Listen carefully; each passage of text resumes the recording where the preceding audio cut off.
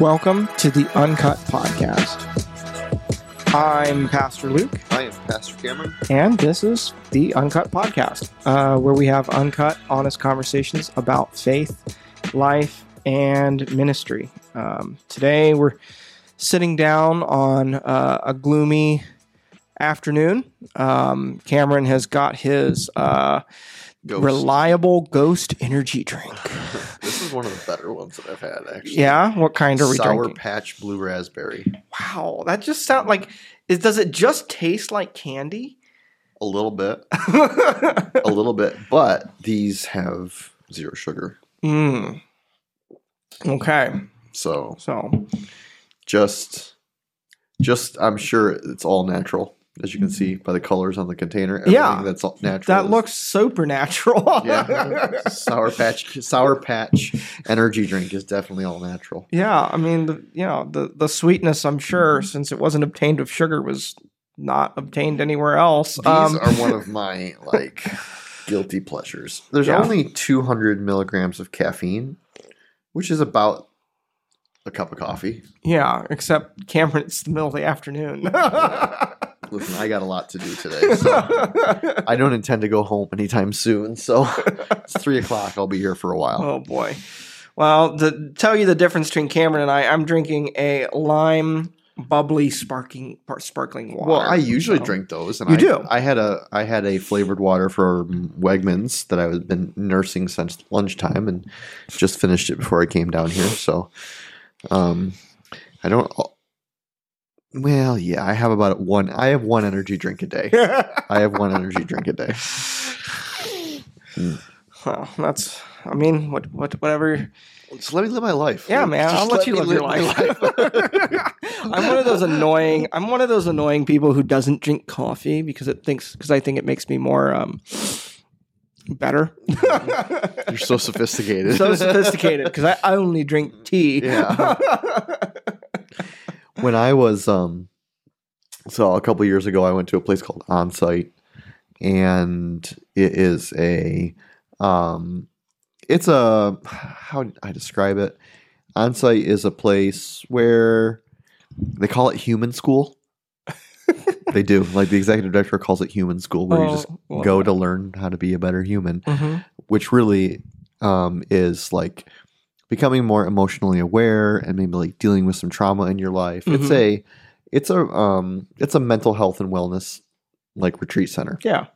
I went for a full week, and they have people come in from all over the world. It's I was very blessed to be able to go. Very well renowned place. And there were a couple of guys there from the UK, specifically from England. And I was like, all right, guys, here's what I need you to do for me. Before this week is out, I need you to teach me how to make a proper cup of tea? English tea. Yeah. Like how it's like, you go to America, like, well, how do you drink your coffee in America? Well, you're going to have you drink a black. Just drink a black, right? Yeah. So, like, if you were going to go to England, if I was going to sit down at a little cafe in London and I asked for a cup of tea, how would they make it for me? Or how would they assume that I would have it made? And so one afternoon, they taught me how to make a proper cup of tea. And for the first few months that I was back from Onsite, I was drinking a proper cup of tea. Wow. Every day. So did you put milk in it? Yep. Never all that? Yeah. Yeah. Which I never thought would be like a thing. Yeah. Or would be good.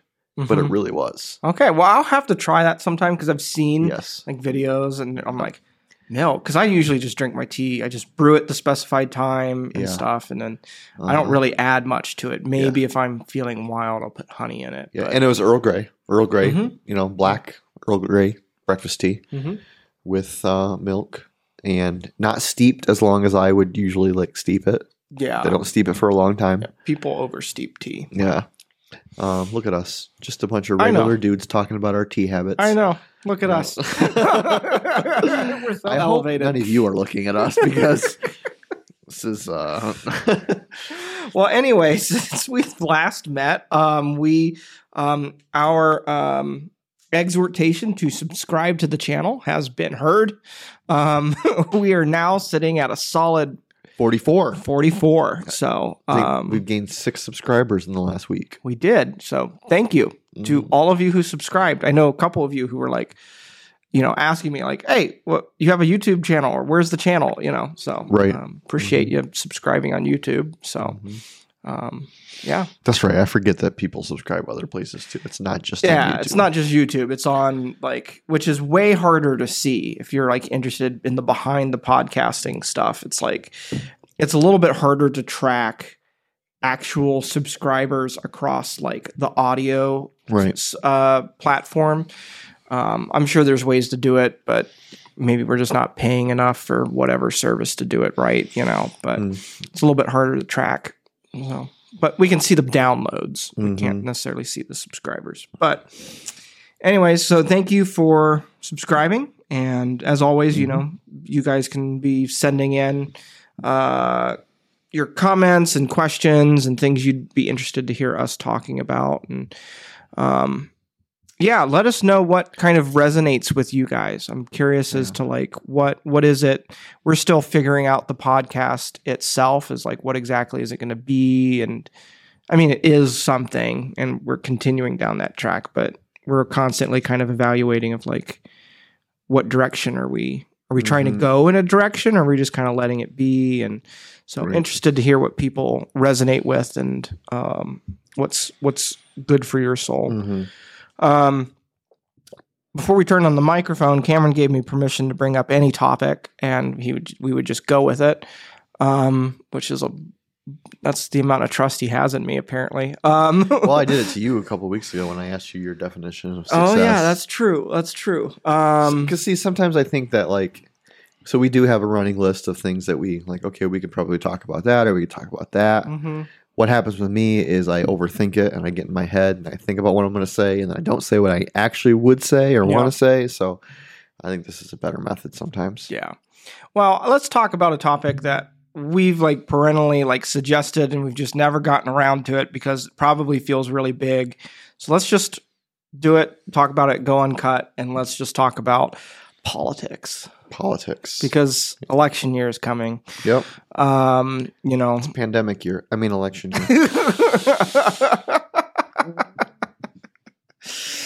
Oh, did I say that in the mic? You did say that in the microphone. Okay. So that means a whole bunch of stuff, right? We've got like all that stuff starting to kick into gear. Politicians, the presidential elections are coming, and so and the last, I don't know, elections are always kind of, at least since I've been conscious and able to vote, elections have tended to be just kind of very angsty and stressful seasons. So I remember back, the earliest memory that I have of an election was the presidential election where Clinton won his first term. Junior or? President Clinton. Oh, Clinton. Not Bush. Yeah, Bush. yeah. And he beat Senior.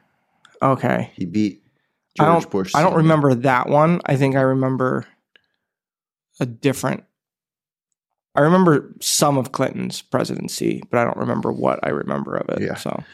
So I remember when he won first term. I remember back then. And memory serves me, I would have been like 12 or 13 years old. Maybe not even that. Maybe like 10. Somewhere around there. 10, 11, 12. Early 90s. And I don't remember it being super contentious. Yeah. Or at least not the type of contentiousness that it is now. And then even as I look back into like George W. his campaigns. Yep. I don't remember it being. I mean, I remember it being like, they're all trying to win, obviously, right? But I don't remember it being. I don't remember the rhetoric being as like the whole milieu around it all being as Right. toxic Yeah. as it is now, and even somewhat into like Obama's first term, Mhm. even his second term, Yeah. it just felt different. Well, It because feels like different. I remember, like I remember Obama's elections, and those felt contentious if you were listening to talk radio. Yeah. At least in my mind. Mhm. Like, I remember, like, well, if you turned on the radio and you listened to certain channels, and depending on which side you were, it felt really contentious. Right.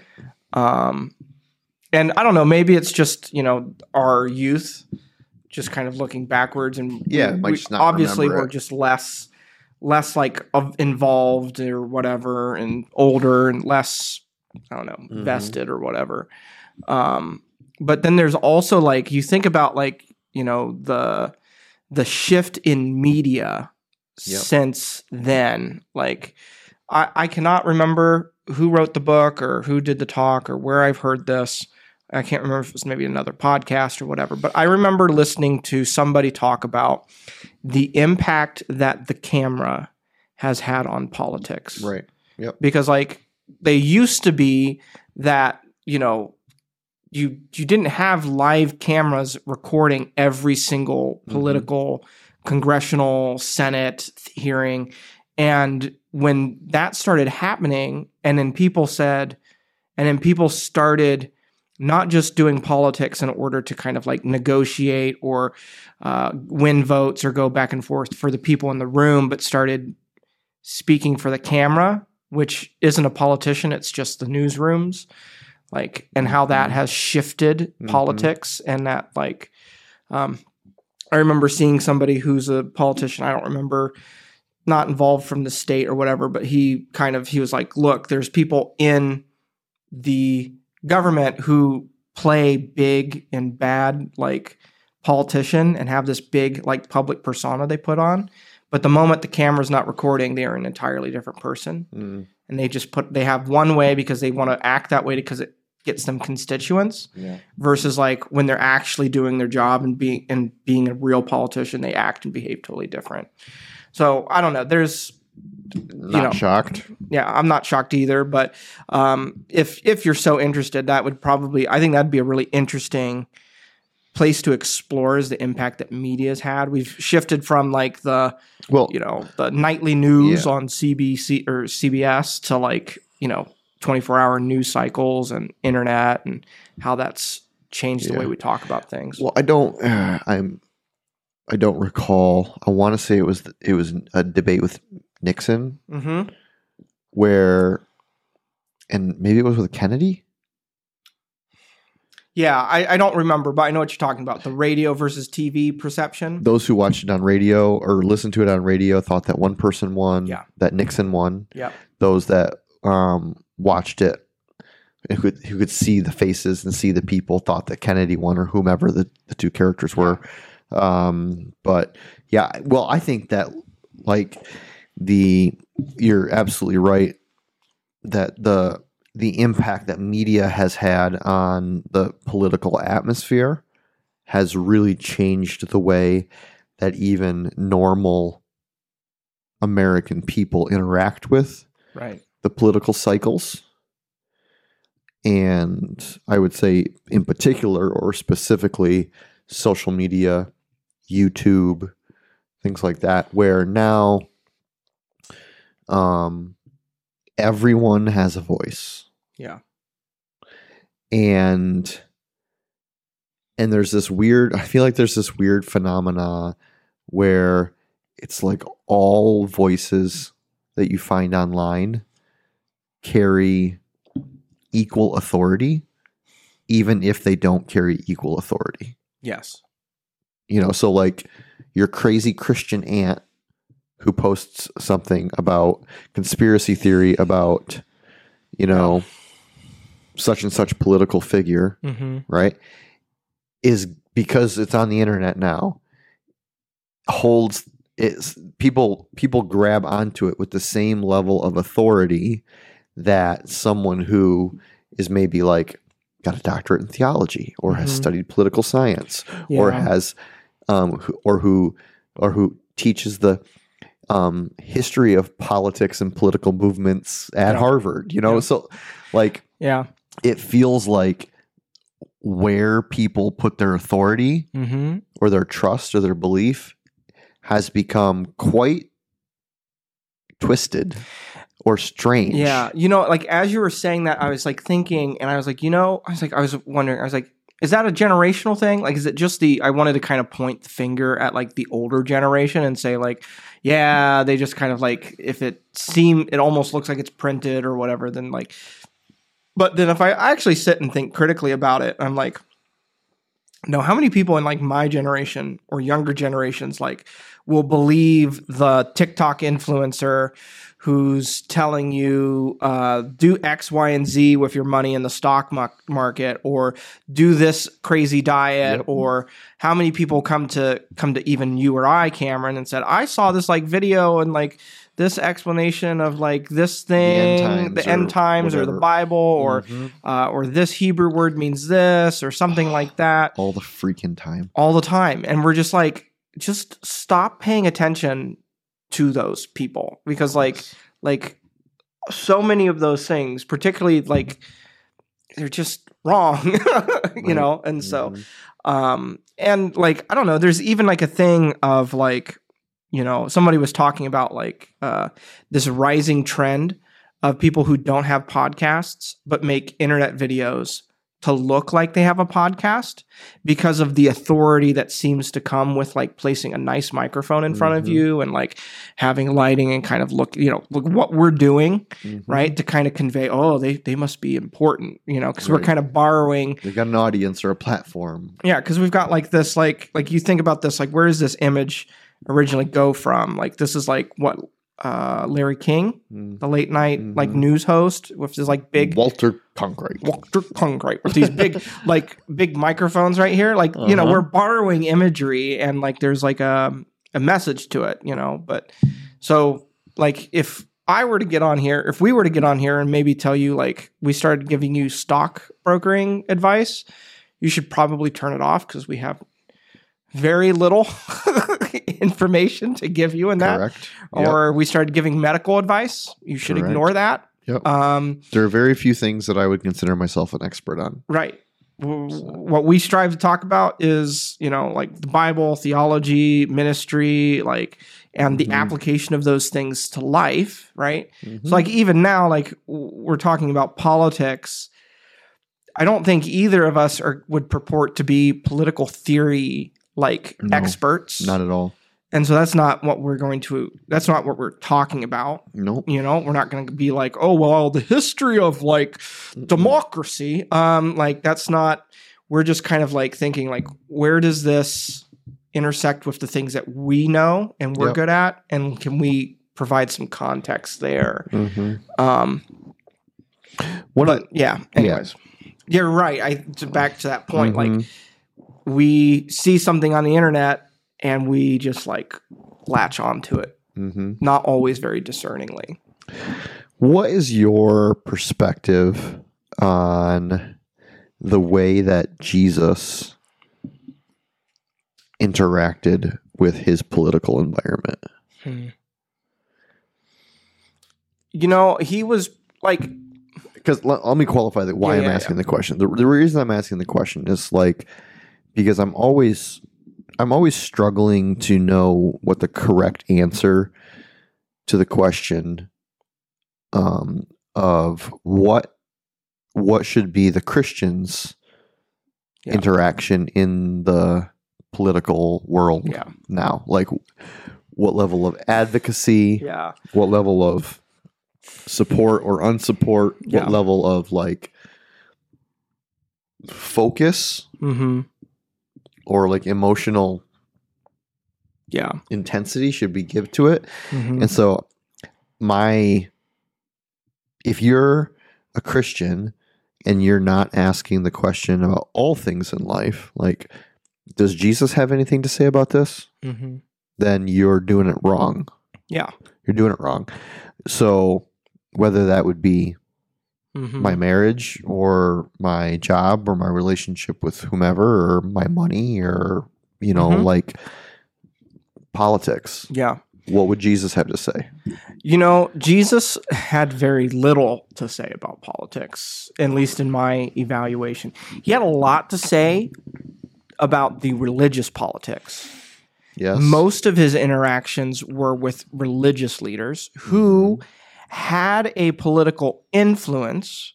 I don't want to devoid and say that the Pharisees and the Sadducees and the scribes, that they were not a political entity at all, because that's not entirely true. They had some political power, but he was mostly interacting with them on how their teachings to the people, their levying, unreasonable religious burdens and their hypocritical ways of acting. When Jesus interacted with the government, it was typically in a I don't want to say completely standoffish, but it was just felt to me to be dismissive. Yeah, he just kind of was because people tried to bait him. The famous one is should you pay taxes? I can't remember exactly how that got but Jesus was just look at the coin, whose face is on it, right? Caesar's, give unto Caesar what is Caesar's, right? This very, very dismissive way. You think of the dialogue between him and Pontius Pilate, right? And his dismissive of your kingdom is nothing compared to my kingdom. He was he basically told Pilate, you have authority, but you only have authority because my Father in heaven gives it to you. It doesn't. He recognized its presence in the world, but was dismissive of its influence in the mindset of his kingdom. Yeah. Right? Or in relation to his kingdom. Yes, give to Caesar's what is Caesar's. Essentially, who cares? Yep. Who cares? Give it to Caesar. Who cares? Or Pilate, I'm not really here to answer your questions, and every time Pilate wanted to turn the conversation political, Jesus turned it back to Pilate's own soul. Yeah. Kind of challenging Pilate. Yeah. Are you the king? Are you the king of the Jews? Jesus was like, who do you say that I am? Right. What do you think?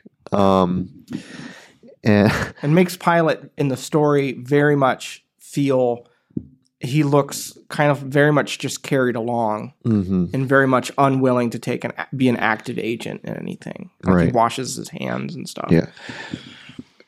And I think when we consider what Jesus' interaction with politics or the political system in his context was, I think it's important to recognize what it was, and we just talked about some of those things, but also what it could have been and what he avoided it being. Yes. Yeah. Jesus, it's fairly well understood that most of Jesus' followers, even, and most of the religious leaders of the day, had anticipated that the Messiah, Jesus, would, or that the Messiah figure in general, that the Messiah would establish a earthly kingdom by defeating the occupying army who was in the Promised Land, the Roman government at that time. Right. And that he would reestablish headship, rulership, kingship over the nation of Israel and its people, and defeat once for all the political machine that was the Roman Empire. Yeah. This is interesting because I've always heard that, and that's always kind of the backdrop when we talk about Palm Sunday. I learned this detail this year that. So, the Maccabean Revolt, which is a Jewish rebellion that kicked out the Greeks before the Roman Empire came in. And they removed the Greeks, and Israel had a small moment of kind of independence. This is before Jesus. Before Jesus, before the Roman Empire. They had removed the Greek Empire out of Israel and out of Jerusalem in particular.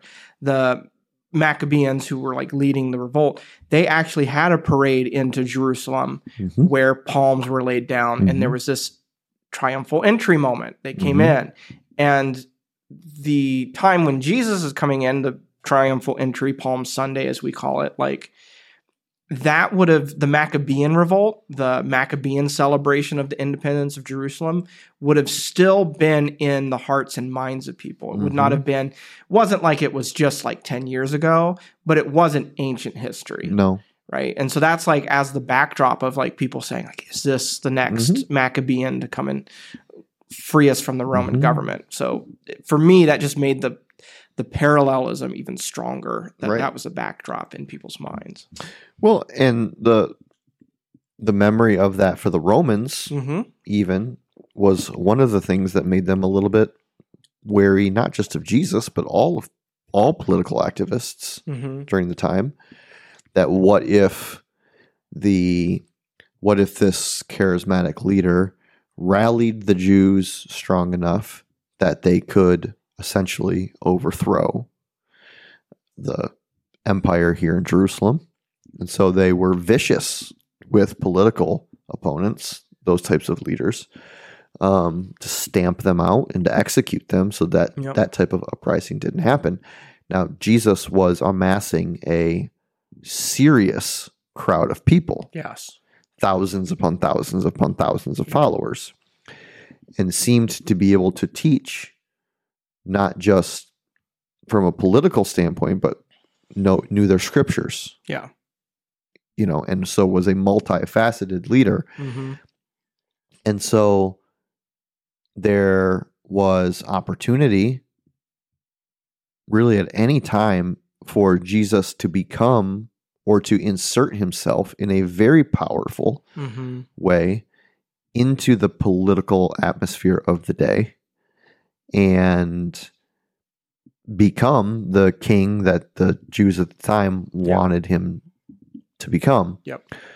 And he chose not to. Yeah. All the time. All the way up until the point where he was finally arrested. Yeah. And one of the disciples physically attacked Peter, the high priest's servant, struck him with a sword, cut off his ear, and Jesus rebuked him by saying, or no, I guess it was he rebuked did he rebuke Peter by saying, what do you think? I'm not here to lead a revolt. Or was it the actual Pharisees or those who came to? I always thought he rebuked Peter. I thought he healed the ear and then he rebuked Peter. Peter, right, by saying, like, listen, I'm not my kingdom is not of. Yeah, I'm not here to create to start a revolt. Yeah. Right? So he was saying, like, hey, look, I know you maybe want me to do this. But he just kind of refused. And like, as you're talking, I'm thinking, I'm like, well, yeah, Jesus left anytime he was in an area, anytime crowds started to get too big, or like, he never stayed in any one place very long.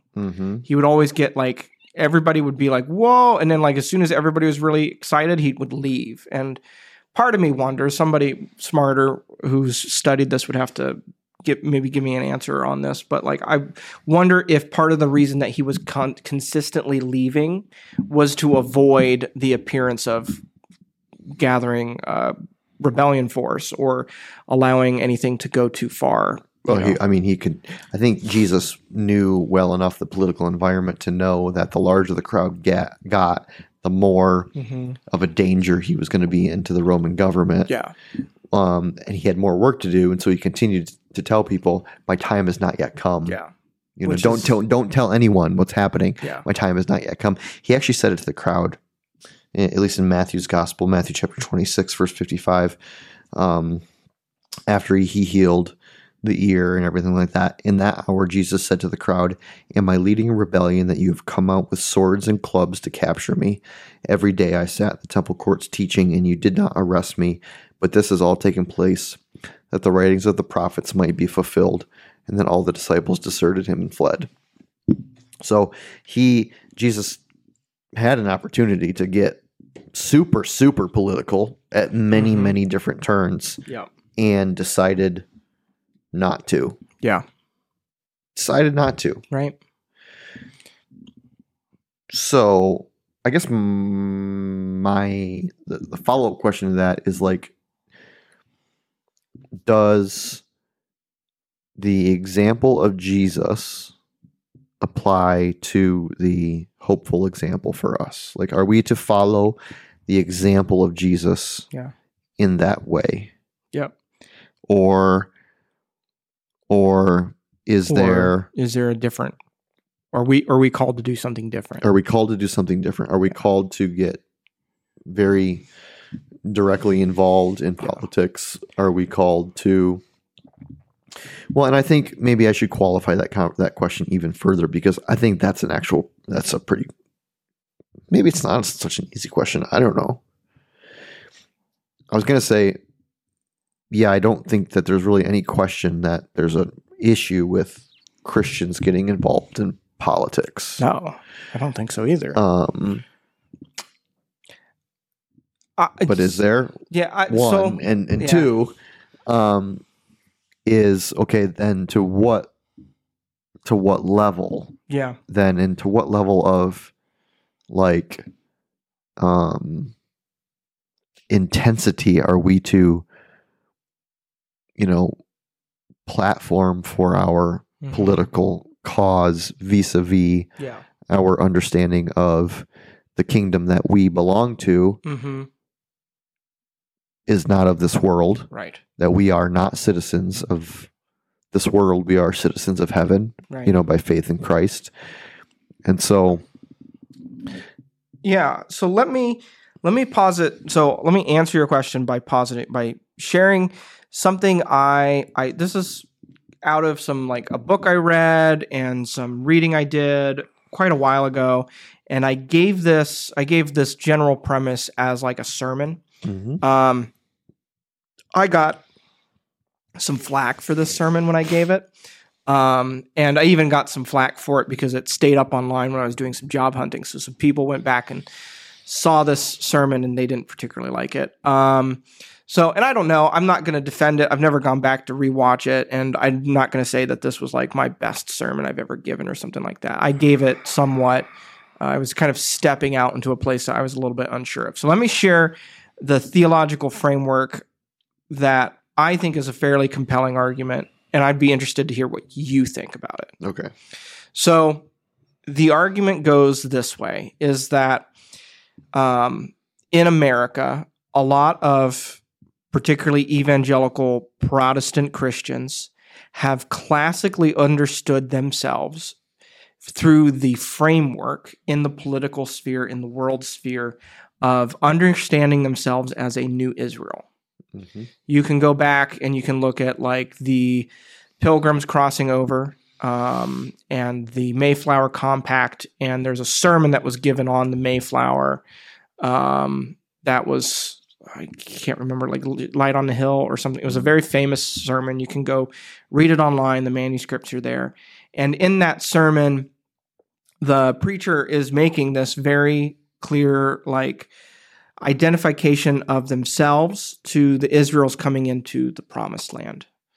And so there is this idea of becoming like the church, and Christians are meant to be coming and kind of establishing a kingdom of God of sorts, like trying to create a Christian nation, and understanding themselves as kind of like coming into a land and restoring it to be underneath God. So that's one way of understanding kind of Protestantism in America, and how Protestantism has conceived of itself as saying like, this is kind of the framework that we work under. Now, if we decide to grant that narrative's true, I think that the more biblical narrative that we see throughout the New Testament, not just in Jesus, but in Paul's discussions in Romans when he talks about the government, very particularly highlighted in First Peter, it's First or Second Peter, where Peter goes through the household and he talks about that, and even in the book of Hebrews, like throughout the New Testament, is not the understanding of the church as Israel coming into a promised land, establishing a new, better, like Christian kingdom under God. It's the understanding of Daniel, the understanding of being exiles in a land who are called to be holy, set apart, exist under the authoritative and ruling structures of the land, seek the good of the city, right? That whole, like, if you do the research of like, what is it, study of a city throughout the Bible, right? Seeking the good of a city. So it's not that Christians are meant to be kind of these exiles and not involved in the political sphere at all, but the framing is different. Am I here to establish and rule a new Christian kingdom that with Jesus as kind of my backing flag? Or am I here to seek what would be the best for the kingdom that I live in, and also advocate for, some Christian values along with it, but coming from a different place or a different mindset of conceiving of ourselves as like exiles who live in a foreign land until Christ comes back. And that was a very, the truncated version of what I seem to think makes some sense to me. I'm curious, what do you think about that? Well, there's a lot there. I would say first, to go back to your very first point, that the narrative or the presumption that the church is now the new Israel is not an idea that I support, or think is particularly, well, I guess I should say this. It depends upon the way that the person uses the term New Israel. If they use the term New Israel to talk about the nation of Israel, as in like the actual Jewish people, like Israel, the country right, as it exists now, or even the people of the covenant, then I would say no, the church is not the new Israel, because Israel is Israel. The people of the covenant are the people of the covenant. And the way in which I understand Jesus' teaching on it, as well as the Apostle Paul, is not that the church now supplants the people of the covenant or the nation of Israel, right? But that we are through faith in Jesus, we are grafted into, we are a branch that's grafted into what God has already established. So we don't become what they weren't. Yeah. We join in who they are. Yeah. And so I think that maybe I do think it's an important distinction. Yeah. I think I would agree with what you had said about Christians living as strangers and exiles. That's First Peter. Strangers and exiles in a world that does not know it, being like knowing that our inheritance is not of this world, that our inheritance is of another kingdom and another world, and that the Holy Spirit is the deposit guaranteeing our inheritance. And that working for the good of this. I think where I begin to have some questions is what What does working towards the good of the city look like? Yes, especially in terms of when it comes into like a political discussion, because like, okay, if we were to say, all right, just working towards the good of the city, does that necessarily mean that we advocate for Christian value within the political realm? Yeah. That's where it can get a little foggy. We're defining where that line is, even for myself. Right. Is like hard to find. Yeah, I think it is hard because on the surface, I think it's reasonable to say, well, why wouldn't we advocate for Christian value in the political realm? Mm-hmm. And I get that. On the other hand, you see this trajectory in Scripture of like the world will be ever and increasingly wicked, debased, and running at breakneck speed away from God and the things of God. Yeah, that is the trajectory until Jesus returns. Mm-hmm. Period. Yeah. And that's like that is as firmly established as a promise in Scripture as you find things firmly established as a promise in Scripture. This is the way the world is going to go until Jesus returns. And so my question there is like,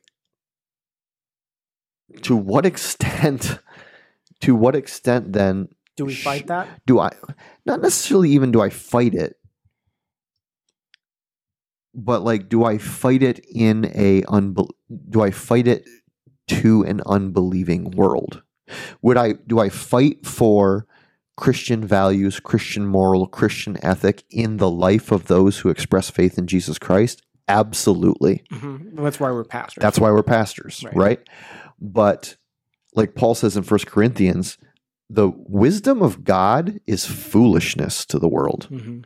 Like, why are we wasting our breath to a world that believes that the wisdom of the Lord is foolishness?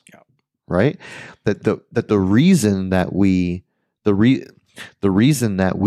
can work for that we can try to press in Christian values into individuals' lives or into Christian community life is because those people or those communities have already established that we live under a different kingdom, that we have a different king, that we have a different Lord. Yeah.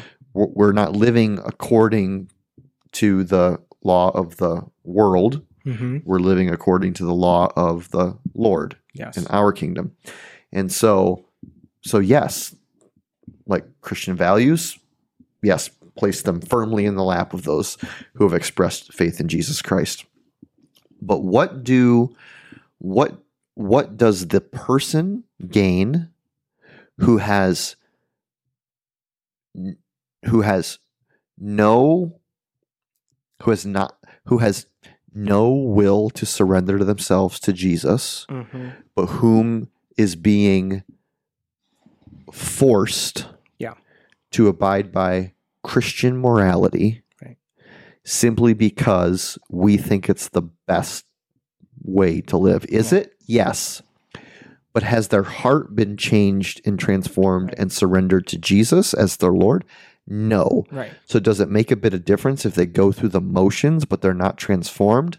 Absolutely not. Yeah, I think a perfect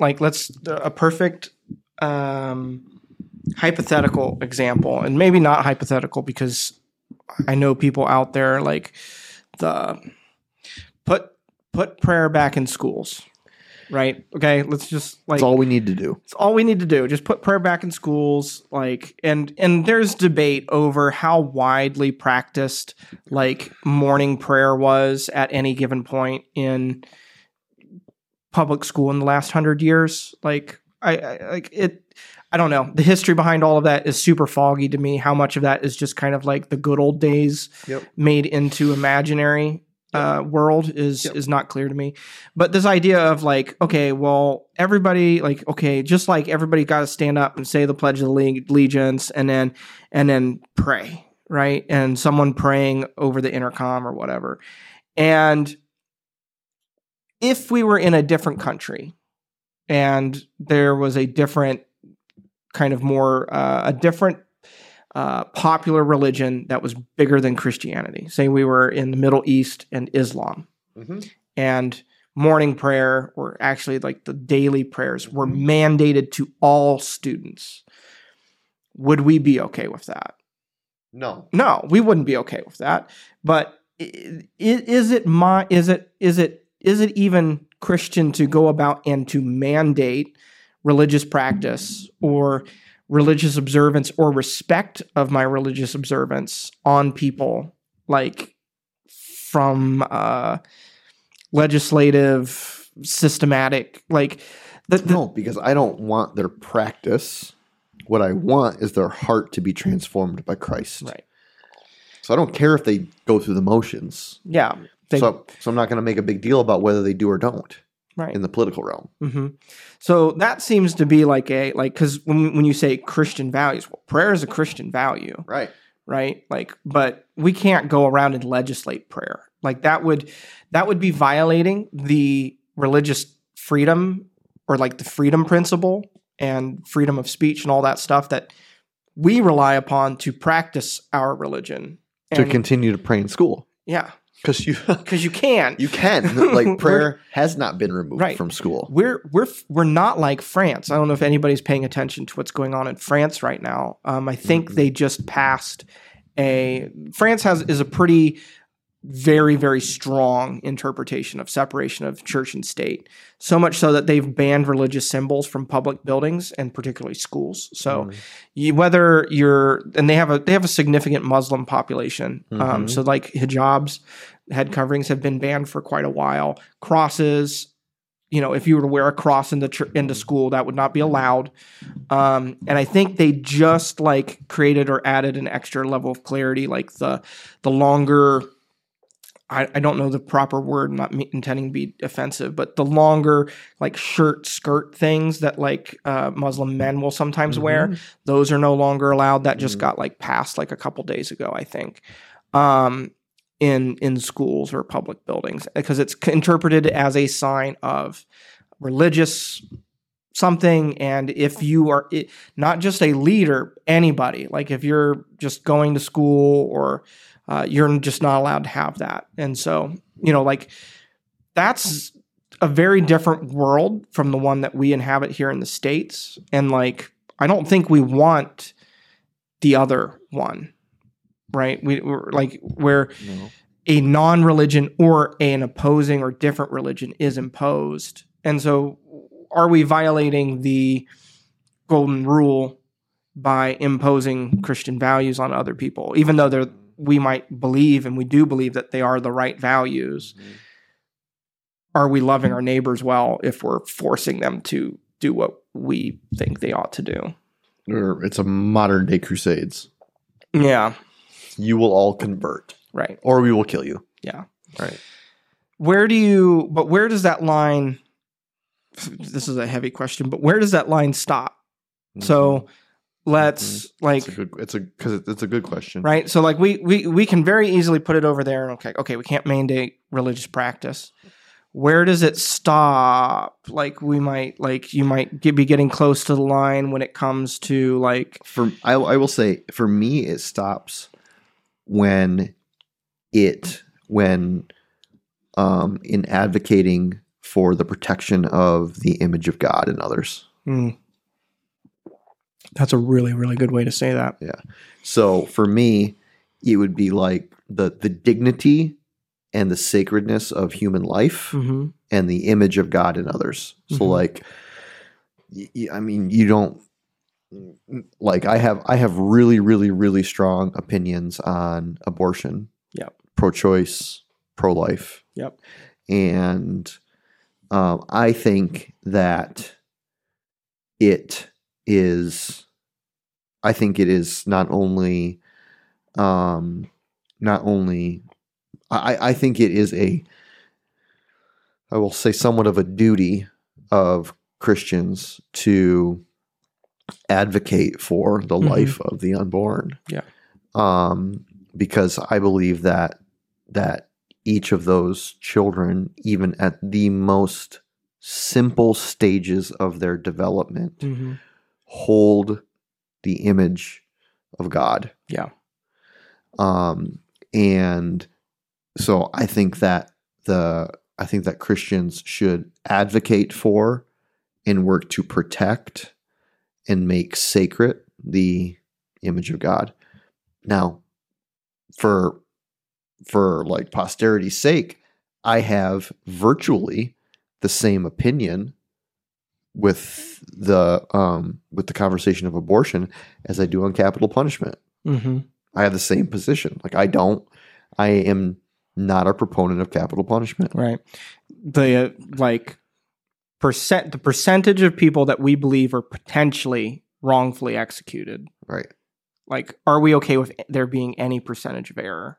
Even in that, but even outside of that, like that's not even the position you're holding. You're talking about like it's just not okay to be killing the image of God. Yeah. Period. Yeah. End of sentence. Like whether you are guilty or whether you might be guilty, DNA evidence, right? Exonerates you 30 years down the line. Like, no, it's for me, it's like, okay, image of God should be advocated for, protected. I think it's a justice issue. I think it's an issue of like, is this just? Can a human being take another human being's life and have that be a just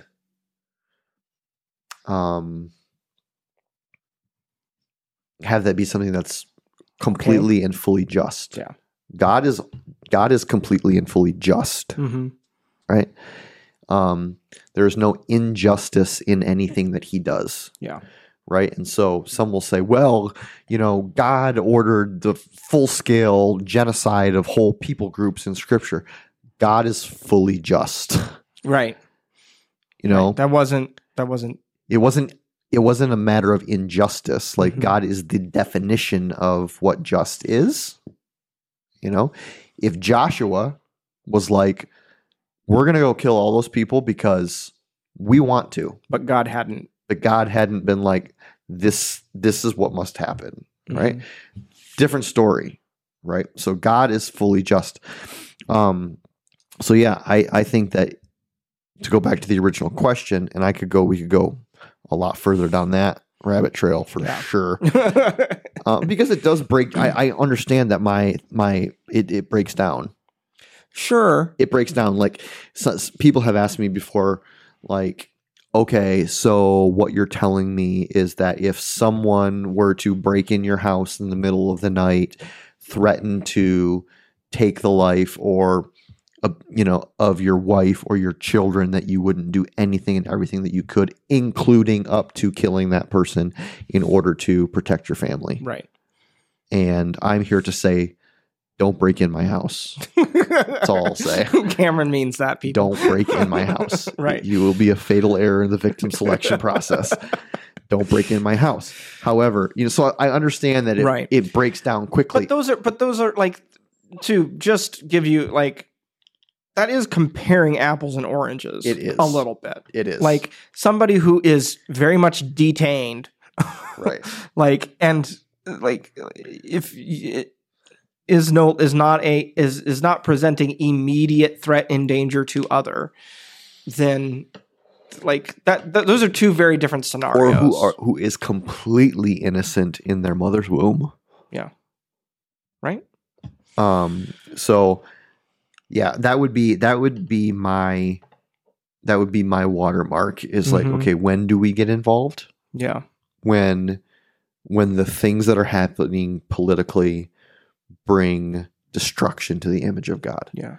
So these are even some political things around like the way that the poor are treated now. Yes.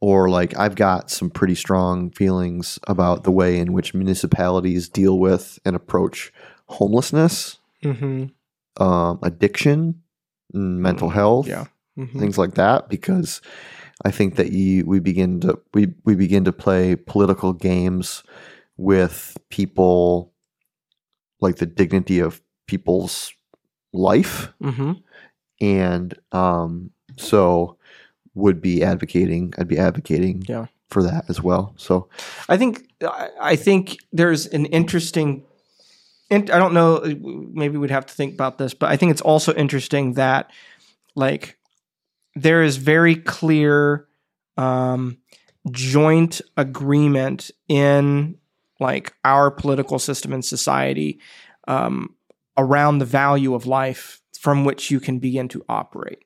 So like generally, like you'd say most laws are, are there to preserve and protect human dignity and people's rights, freedom, and life, right? Life, liberty, and pursuit of happiness and all that.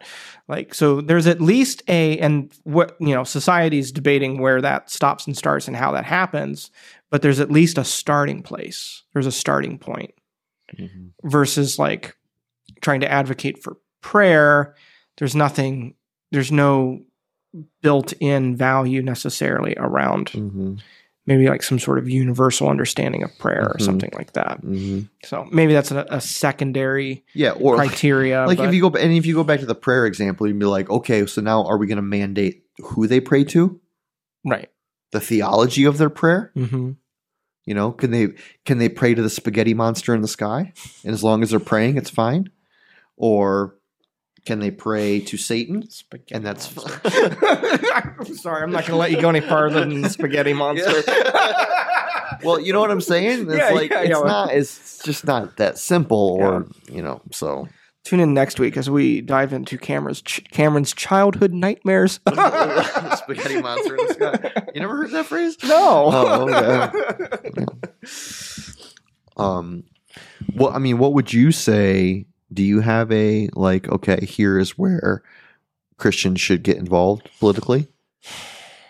I mean, honestly, I want to just steal your answer because it was really good. I think like you put it really well. I've always kind of had to I guess I've always never had a good operating singular principle. It's been more of a case by case kind of thing of just like, that seems to go against a universal moral code.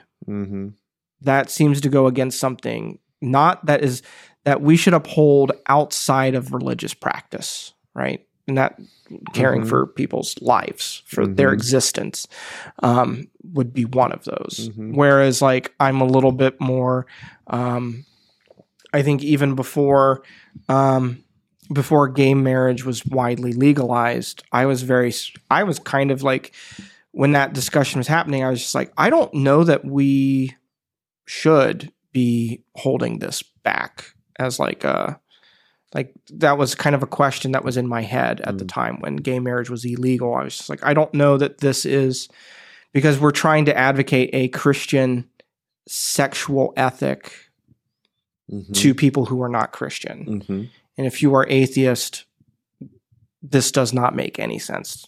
Like, why does this cause any significant harm or something like that?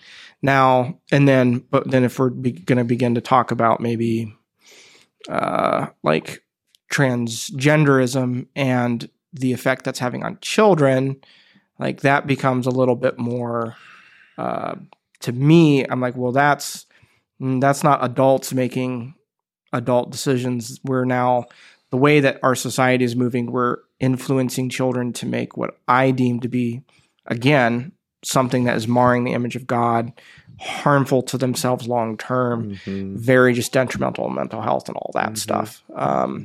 So that's how I've always kind of done it, is try to see like where is the universal kind of morality line versus religious practice versus protecting and safeguarding. That's how I've kind of always done it. Yeah. Well, you're welcome to steal my answer for the future. I mean, I might, because I think it works. So yeah, that's, man, we just scratched the surface of it. Yeah, I think it's probably, this is due a part 2. Yeah. So I'll wear the same shirt next week. Yeah, me You too. can wear the same shirt. I mean, I always wear a dark shirt anyway. Yeah, so. we can come back and talk about. It's funny scrolling back down to the thumbnails in the YouTube just to see like the title slide. It's like I wear like 3 shirts. At least on days that we record, I got like 3 shirts I wear. I have more than 3 shirts. But anyway, yeah, we'll come back to this conversation because there's, I think, several trails that we can take. We didn't even really get into what is considered, or what we would call at least, Christian nationalism. No. Well, we touched on it. Which is, I think, probably one of the most significant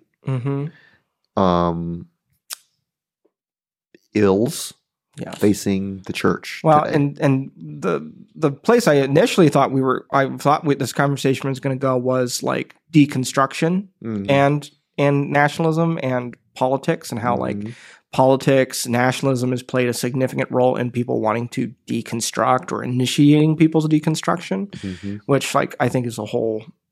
It's part of the conversation. But, and even like, that's kind of the, undercurrent of some of the stuff we talked about,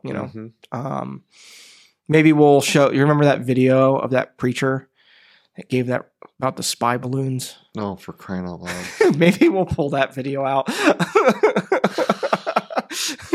He was a person who thought that America was the new Israel, and he thought, therefore, God had blessed our military, and so we should just go and attack China.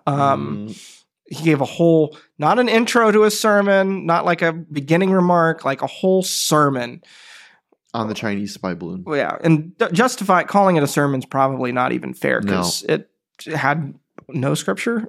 Yeah, like it's just every day ask Jesus to make me a man of peace, but I want to punch that guy.